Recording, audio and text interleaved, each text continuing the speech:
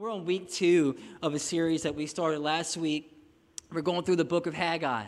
And so the book of Haggai, it's a unique book. It's a short book. It's two chapters. The prophet Haggai wrote the book. And so I want to kind of give you the backstory so that you can understand the main story. And last week we really dove into the backstory of the book of Haggai. And why is it so important? Well, what is it? It's called Haggai. The prophet is known as a minor prophet because he just had a shorter book. The major prophets had a little more to say, and so their books were a little longer. And we talked about how the book of Haggai is a post-exilic book. And so that basically means that the people of God were invaded around 650 BC or so by the Babylonians. And so they came in, very slowly, but over 4 years, they took over Judah, they took over Jerusalem. This is where the people of God lived, the Israelites lived, and they took everyone captive. And so they were in exile for decades. And then they were allowed by a king to go back to Jerusalem and rebuild the temple that the Babylonians had burned down. So imagine that. You're home, you're living at home, the place that you know as home was taken from you. You were kidnapped out of your own home and land, and then everything that was in your country was destroyed. And for decades, that's how they lived, in exile.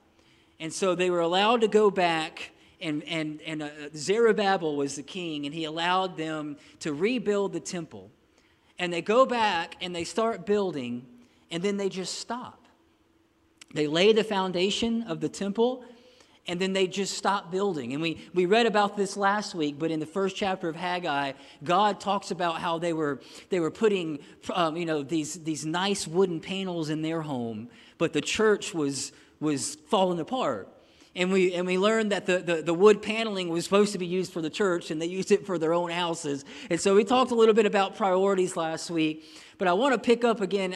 We're going to pick up right where we left off in Haggai chapter 1. And so now that you have the backstory, again, and to give you the length of time, they laid the foundation, and then they stopped building for 15 years. And that's where the prophet Haggai was sent by God to stir him up. Haggai is in his 70s. And so he shows up with a message from God, four prophecies, 4 prophetic words that he gives the people of God. We looked at the first one last week, and I want us to look at the second one here in chapter 1 of Haggai, verse 13. And then Haggai, the Lord's messenger, he gave this message of the Lord to the people. I am with you, declares the Lord.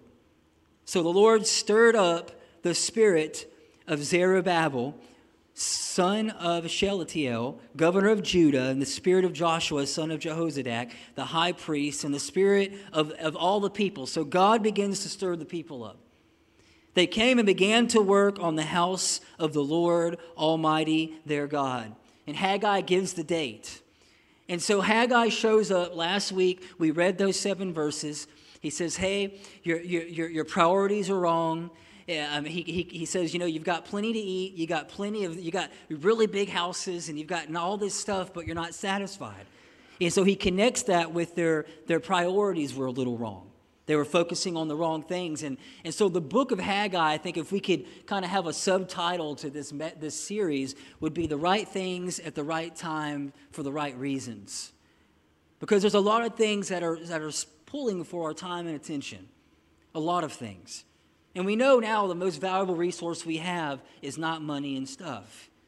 The most valuable resource we have is time. It's the only resource that we can't get more of.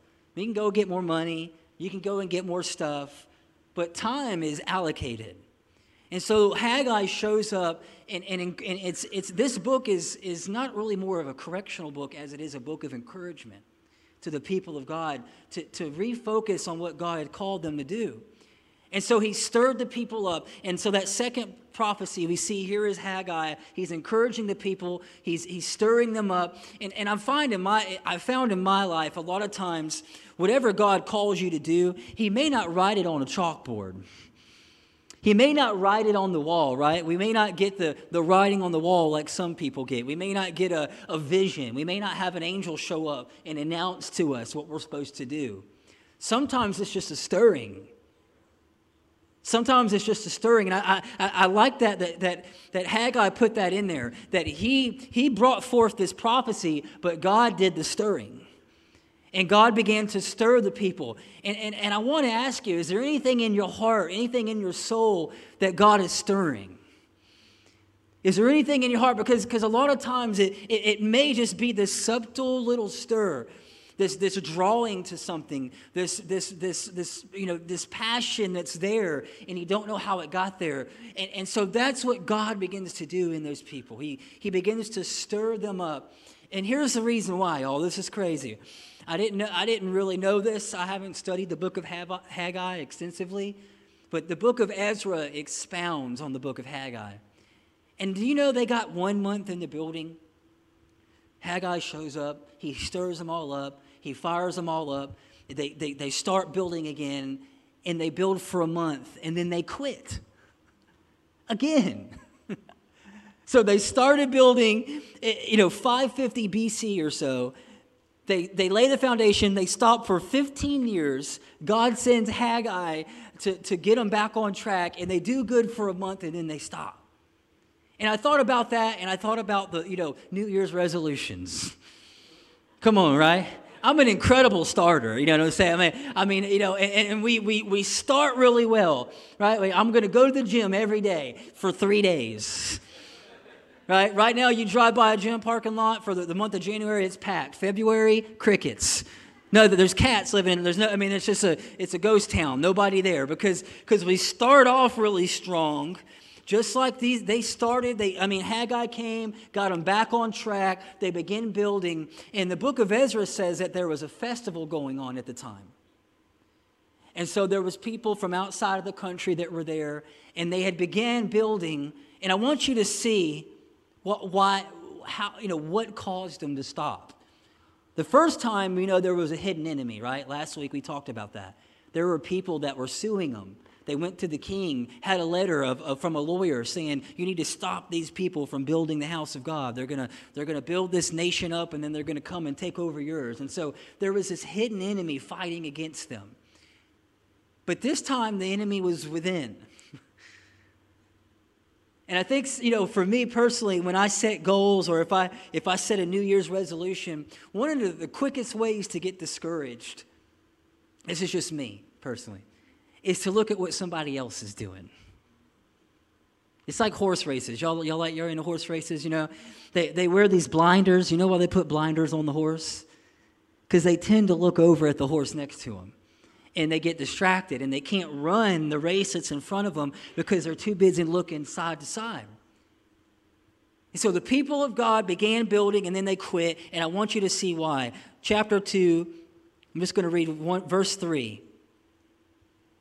Who of you is left who saw this house in its former glory? How does it look to you now? Does it not seem to you like nothing? So I want you to catch this, what they're doing. They stopped building because they had this festival, and all these people showed up that seen the Temple of Solomon 60 years ago. And they started comparing their start to Solomon's finish. And they began talking about the glory of the old temple, and how much more beautiful it was, and how much more gold it had in it, and how much better the altar looked, and how much prettier it was, and how much more resources went into it. And so they began comparing the start that God gave them to the finish of the people that went before them. And I don't know about you, but that's a real struggle for me sometimes. It's a real struggle. And I love hearing people's stories, and I love hearing about moves of God that have happened in the past. But I think sometimes we can get so stuck in the past, or we compare what God did 20, 30, 40 years ago to what God's doing now, and it will cause us to get discouraged. And really the message I want to bring to you this morning is the comparison trap. What happens when we begin to compare what God has called us to do with what somebody else is doing? Or make it simple. What happens when we compare our art project to the other kids' projects in our class, right? When we show it to mom thinks it's the best, but we know it's not. You know what I mean? Like this, what has happened in the last 20 years, I think, with social media is pretty incredible. But this comparison that's beginning to happen. Now, imagine, when I grew up, I grew up in Milton, right? And when I was coming up, middle school, high school, I had a pager in middle school, okay? That's how old I am, right? I had a pager. I'd go to the skating rink with my clear pager. It had a little chain. I'd tell my mom, I'd be like, Mom, I want you to page me around 9 o'clock because I want everybody to think somebody's paging me. I'd get that pager. And then I got into high school, I had a block phone that was good for calling people and playing Snake. That was it. You might get a text message through if it's after 9, if you don't want to pay for it. You know what I'm saying? Like after 9, everything was free. But we didn't have this that we have now. Where when I was coming up, the only thing I had to compare myself to were the people in my neighborhood. You know what I'm saying? A little small town in Milton. I mean, this is a relatively small town still. And so you were probably good at something compared to the other people in your neighborhood, right? Like there was something that you were decent at compared to the couple hundred people that were in my high school, or the few hundred people that's in your middle school. But now, doesn't matter how good you are or how successful you may be at what you do, there's somebody on social media or out in the world of 7 billion people who can make you look like you're incompetent and a failure, right? That if we get on social, and I know that that's not what it's meant for, but I find myself getting on there a lot and scrolling. And it's just what I begin to do. It's like there's this comparison that begins to happen. And I like the way that Andy Stanley put it. He did a series on comparison. And he said that there's no win in comparison, ever. That when we begin to compare our lives to someone else's life, or our neighborhood to somebody else's neighborhood, or what God has given us or me to compare to what God has given other people. I borrowed this from Andy Stanley, but he said that a lot of people are living in the land of Ur. You know what the land of Ur looks like? The people in the book of Haggai, they stopped building because they started living in the land of Ur. And that's when you look around and everybody's richer and they're taller and they're hipper. They're more marrieder if you're not married, right? They're happier, and so we can get in this comparison trap where we just look around and we compare how we're doing based on how everybody else is doing. And it causes discouragement. I don't know if anything good comes out of it. I'm thankful that I can see what my friends eat during the week on social media, right? And I'm thankful that I can see pictures of people's puppies and kids. And, I'm guilty. You seen what I cooked last night, right? I'm thankful for that part of social media. But there's more happening. I'll be real honest with you. I know when I begin comparing how I'm doing compared to how other people in my field are doing, I get really discouraged. Like Mondays are typically like I'm in the dumps on Mondays. Because I'll get in my head Sunday afternoon and I'll start saying, why did you say that? I'll go back and watch the message like, man, you really can't put a sentence together very well. Or you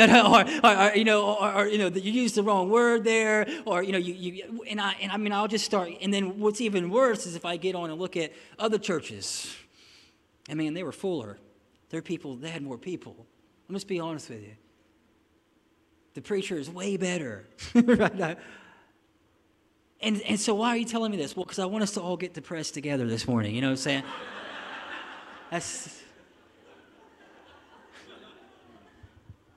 But nothing, and I know this, nothing good comes out of comparison. What begins to happen is we shortchange what God has placed in our own life. And I want to read this quote from Craig Groeschel. He said it like this: the fastest way to kill something special is to compare it to something else. Once you compare yourself, your family, your children, your car, your job, your dog, whatever, to someone else, you either deem it or yourself superior or inferior, and neither which. is pleasing to God. And so the people in the book of Haggai, God's people began building, and then they started comparing their work to what was before them, and they just quit. And that's, when we read about revivals in the past, we read about things that, what God has done in the last 100 years on the planet, it's encouraging. And then when you read about what's happening today, it does seem a lot different. And it would be easy to get really discouraged. It would be really easy to say, okay, well, maybe the church's climax was 100 years ago. The Welsh revivals or the revivals, and there's all these incredible moves of God over the last 100, 500,000 years. And right now it seems like, well, things are different. And so the real question we have to ask ourselves is how do we measure our progress? How do you measure your progress? You set some New Year's resolutions, or you want to do good at what you do, like whatever career you're in, or you're in school. How do you measure how you're doing? And I think most people, if we were honest with that, we measure it based on how our neighbors are doing. Or we measure it based on how the people in our circle are doing, or our community, or our network is doing. But I love what Jordan Peterson, I want to give you his version of it, and then I want to unpack it in Scripture. But rule number 4 in 12 Rules for Life, one of these rules I think that he gives us, it's so powerful, is he says, don't compare yourself to who someone is today. Compare yourself to who you were yesterday. And so that's where the people of God got discouraged, y'all. They started comparing their beginning with someone else's ending. They started comparing the beginning of this, building this sanctuary to God. And they got discouraged by looking back at what used to be.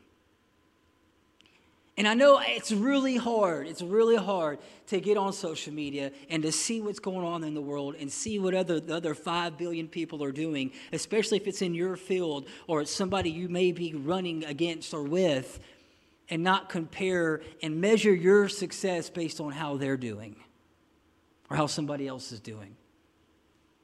And so I think it's the way Paul said it, is we're all in a race, right? We're running this race, but I don't think he meant that we're competing against other people. When he talked about we're running this race and he talked about finishing his course, he talked about competing against himself. He talked about how he was running in this race and he was competing against that old man, right? That old person he used to be. And I think where God wants us is that we're so busy doing what he's called us to do that we don't have a whole lot of time to do this. And see what other people are doing in an envious way.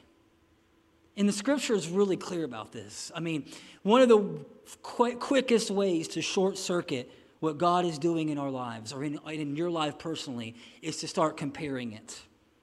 Ecclesiastes says it like this. 4 verse 4, then I observed most people are motivated to success because they envy their neighbors. But this too is meaningless. He said it's like chasing the wind. Basically, he's saying, I see a bunch of ambitious, rich, motivated people, and they're ambitious and rich and motivated because they're trying to beat somebody next to them. And when we live that way, what begins to happen is if we finally beat them, it's like the dog that chased the mailman his whole life. You ever heard that story? The dog chased the mailman his whole life, and he finally caught him, and he didn't know what to do. It was like it just wasn't it wasn't satisfying like the dog thought it was going to be. He was, what do I do now? And it's kind of this keeping up with the Joneses. And I know that y'all probably don't feel any of this. This is probably just, so if this is not, if you don't see this in your neighborhood or network, just salt this down. And so Ecclesiastes, he goes on to say, what happens when we compare, when we compete, when we should be complimenting the people in our neighborhood? This is what happens. It says, no matter how good or how accomplished, we fold our idle hands and it leads us to ruin. That's powerful. And so how am I doing? How do I measure the progress that God is bringing in my life? How do I measure how well I'm doing at what God's called me to do? Because it's easy to feel like a failure sometimes. It's easy to get discouraged. And so I want to give you just a few things I believe that will help us. And I want to read the rest of this verse. And so Haggai, this encouraging prophet, he steps up again to encourage the people of God. Again, I think that this book is a book of encouragement. He brings correction. He shows them where their priorities are out of whack.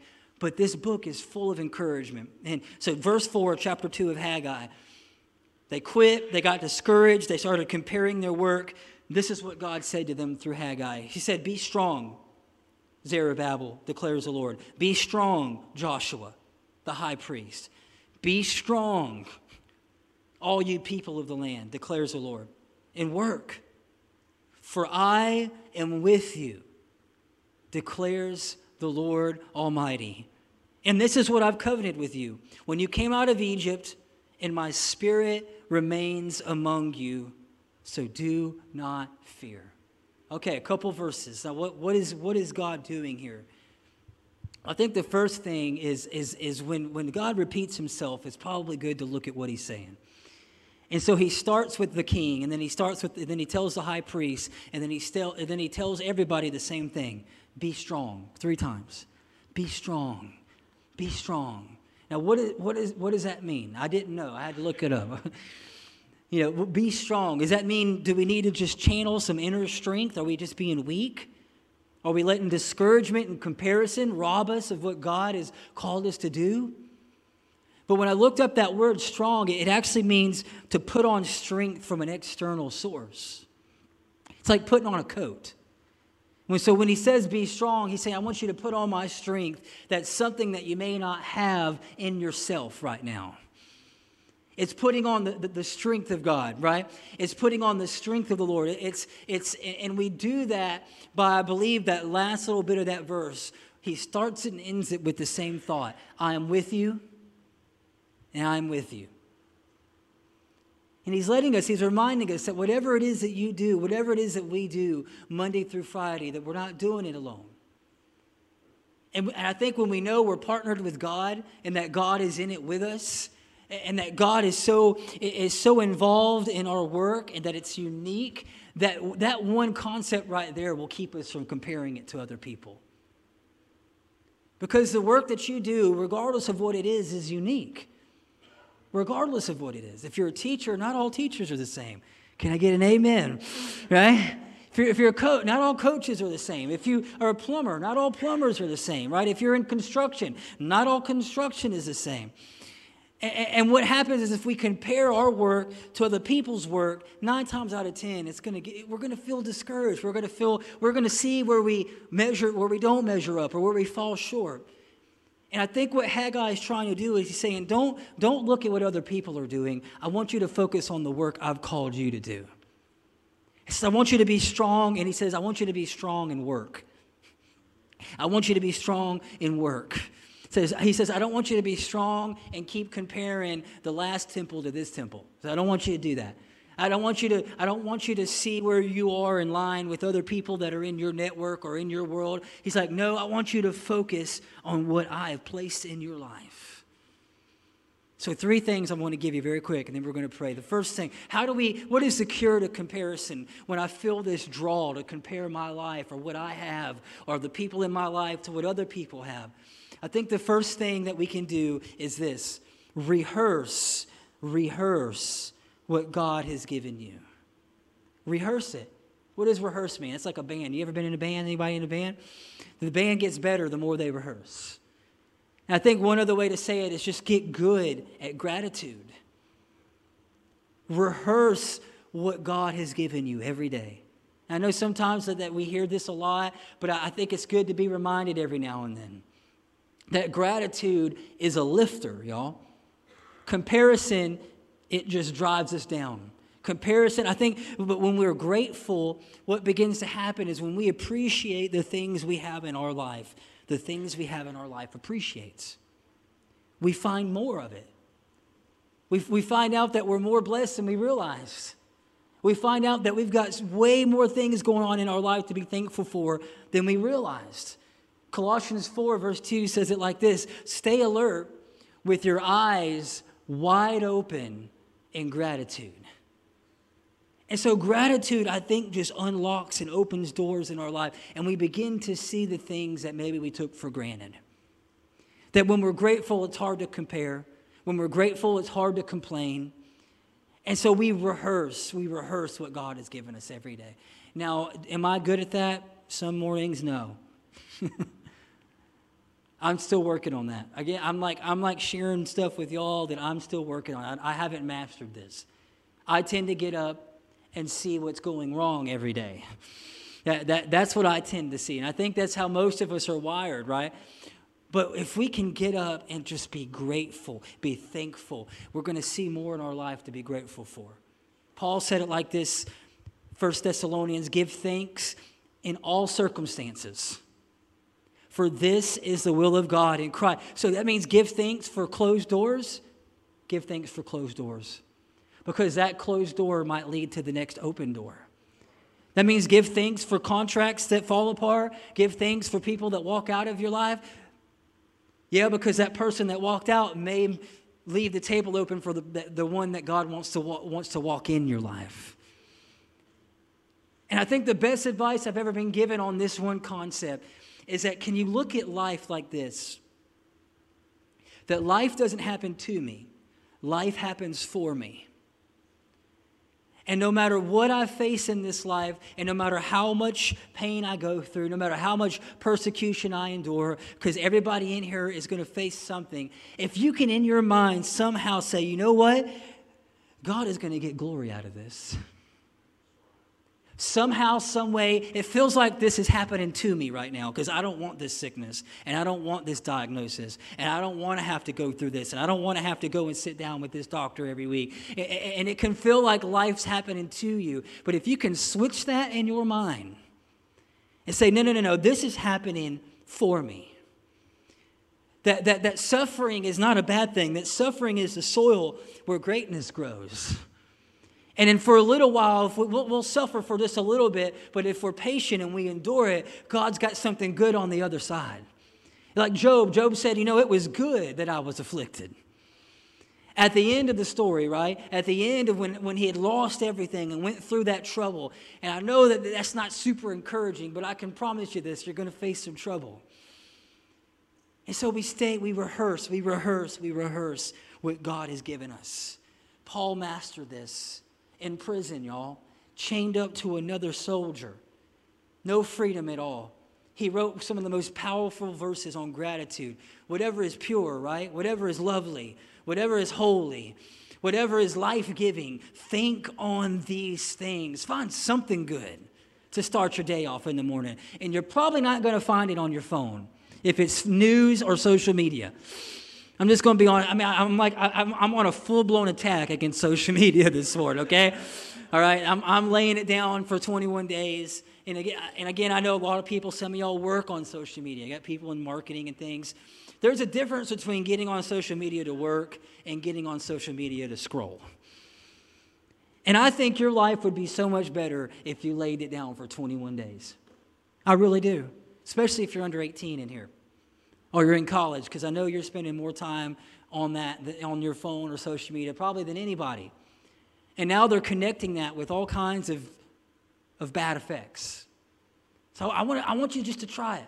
Just try it. And I think what you're going to see is that you're going to begin to see more in your own life because you're not looking at other people's. You'll be able to rehearse what God has given you because you're not looking at what God has given everybody else. Come on, somebody. So the cure for comparison, rehearse what God has given you. The second thing is it feels like when I compare my life to someone else, it just shows the faults. It shows the cracks in the foundation. I've heard one person say that when we get on social media, we just tend to look at somebody else's highlight reel and compare it with our worst day. And so we begin to see the things in our life where we don't measure up. And we begin to see the things in our life that are weaknesses, that are imperfections. And I've felt that way, and I know you've felt that way. But I think the second key to this comparison trap, to get out of it and to keep moving forward with what God has for your life, is to remember that God's strength is made perfect in our weaknesses. It's in our lacks. It's in our shortcomings. It's in what you don't have that typically God steps in and does his best work. That's the stories we love, y'all, right? We don't love the stories where the person that was born a gazillionaire and became a hero and because he was a trust fund kid and like we don't like those stories. We like the stories where the person who had nothing going for them, who started out with nothing, who had really, no way forward in their lives, somehow overcomes the obstacles and the weaknesses within themselves or the shortcomings within their life or whatever. And they overcome. That's the stories we love. Why do we love those stories? Because it's your story. It's in the weaknesses. It's in our weakness, right? That Paul says, 2 Corinthians chapter 12, verse 8. Paul is praying, Lord, I got this thorn in my flesh. It's keeping me from doing the work I need to do, he thought. It's keeping me from writing these books. He wrote a third of the New Testament. I mean, you would think that God would take care of Paul. And he prayed 3 times. There was this, we don't know what it was. Some theologians think that he had bad eyesight. Some theologians believe that maybe it had something to do with his health. Nobody really knows what this thorn in his flesh was, but it was obvious to everybody. Everybody could see it, and they knew that he had this struggle in his life. And he said he prayed 3 times to God, and God wouldn't take it. And then this was the explanation that he gave. God wouldn't take it from me. He said, my grace is sufficient for you because my power is made perfect in your weakness. I don't know about you, but that encourages me. That where you lack and where you fall short and the shortcomings in your life is exactly the area where most of the time God is going to do his best work. And there's no perfect people on this planet. There's no perfect people in the kingdom of God, right? There's no perfect people in the church. I think Martin Luther said, I'm just one beggar trying to tell another beggar where to find bread, right? We're all just living day to day, listening to God's voice and listening for what he has for us. And so it's okay. It's okay if you don't measure up. It's okay if you don't feel like you have everything that you need. It's okay to struggle. It's okay to feel weak. It's okay to feel like, I don't know if I have what it takes. If we can read between the lines, if we could just kind of get the vibe that the people of God were feeling when they gave up for the second time, it had to be, I don't know if it's worth it anymore. Right? We're building, we're trying to get this temple built, and when I look back at what the temple used to be like, I don't think it's even worth it. Have you ever felt like that? I'm 10 years into this job, and I can't even get a personal day, right? Come on, right? I've been working here for whatever, right? I've been building this house. I've been building this relationship, and it just feels like I'm not getting anything back. That's where they were. If you're there in any area of your life, I just want to encourage you, because sometimes God will allow us to get desperate. Desperation is not a bad thing. Desperation is a good thing. When we run out of options and we've sat down with the counselors and we sat down with the doctors and we don't know and we're measuring kind of what we're doing and we're at the point where maybe it's time to just fold. And that's where they were. And they did. They quit 2 times. And then Haggai spoke to them again. I'm going to read this last little verse and then we're going to pray together. Verse 9, chapter 2 of Haggai. He says the future glory of the temple that they were building currently, that they were comparing to the past, he said the future glory of this temple will be greater than its past glory, says the Lord of heaven's armies. And in this place I will bring peace. Somebody say peace. In this place I will bring peace. The Lord of heaven's armies has spoken. And so Haggai, this is what he does, y'all. And then we're going to pray. I'm going to have the band come up so y'all think I'm closing. That was a joke. Come on up, brother. This is my first closing. We got 3. No. he turns their head. He says, you're looking behind you. They were looking at Solomon's temple.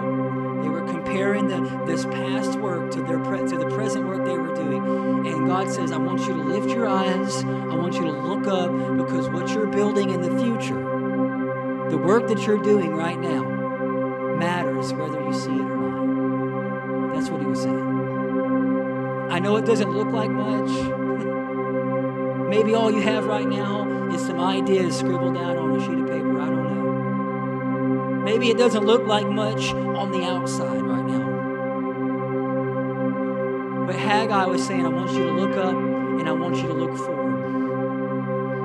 He said, because the future glory that's coming is greater than anything that ever happened in Solomon's day.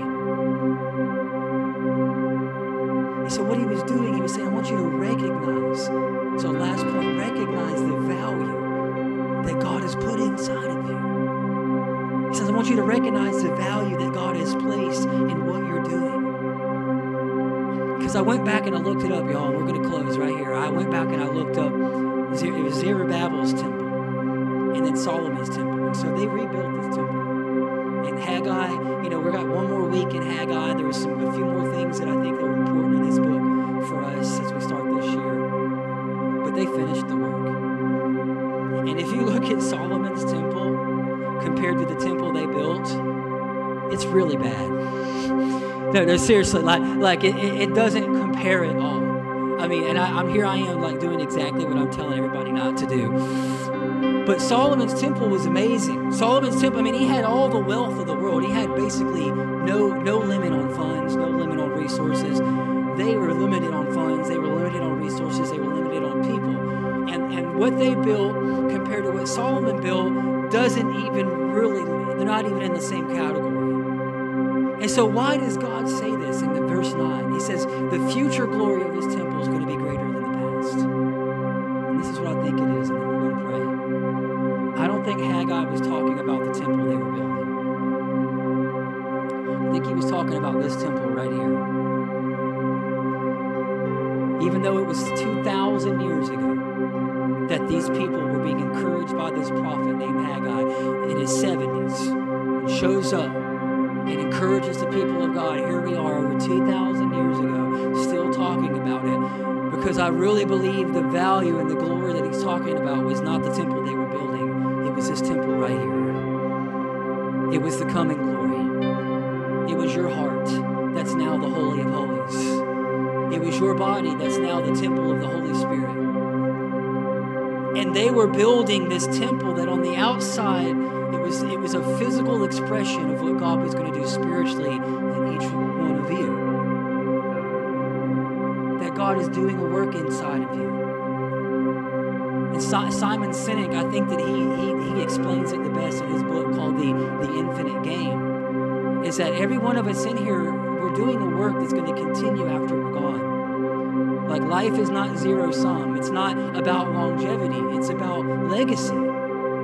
And the work that you're doing now may not even be for you. The work that they were doing in this Old Testament, they were not building for just themselves. They were building for us. They were building for their children. They were building for what was to come. And the Infinite Game says this, that this game of life, whatever game it is that you play Monday through Friday, it started before you got here, and it's going to keep on going when you leave. And so we have to think that way, y'all.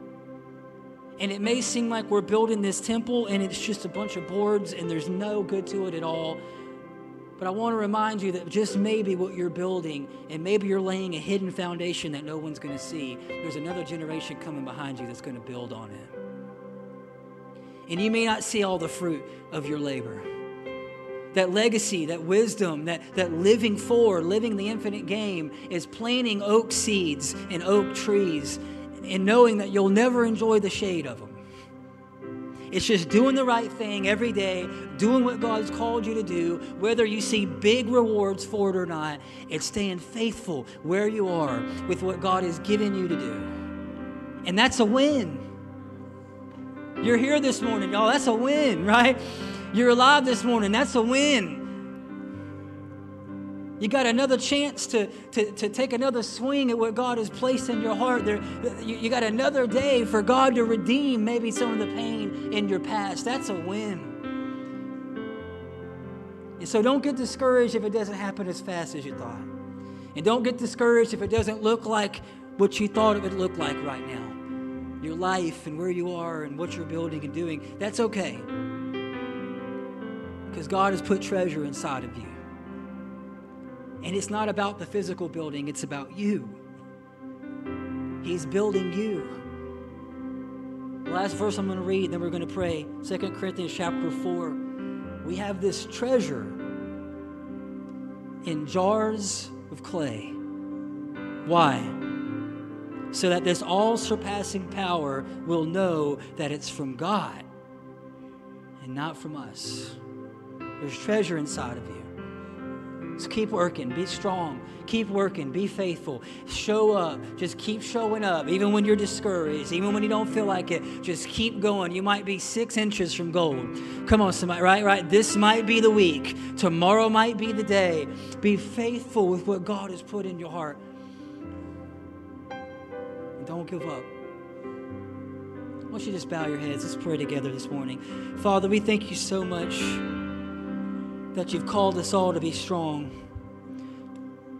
I thank you, Lord, that you haven't called us to muster this strength up on our own. You haven't called us to dig down within our own self and find this strength. You said, no, if we'll ask you, you'll clothe us with strength. So right now, if you're in this room, you're tired, you feel weak, you just feel like you've been fighting, you've been pushing, and you're ready to give up, just ask God for fresh strength this morning. Lord, give us fresh strength this morning. Strength to go another day. Strength to go another mile, Lord. Strength to keep building, to keep walking this life of faith when it would just be easier to give up. God, I pray for fresh strength in every person's life. Lord, we thank you that you have made our bodies the temple of the Holy Spirit. That by your sacrifice now, the Holy Spirit, He's not living in a building, He's living in hearts.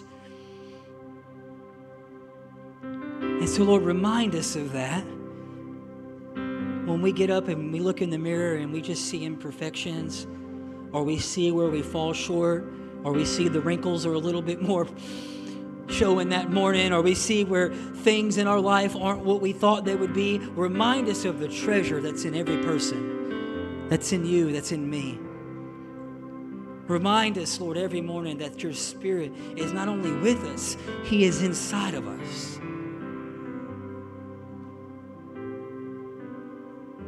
Remind us, Lord. We just thank you. It's in Jesus' name we pray. Everybody said amen.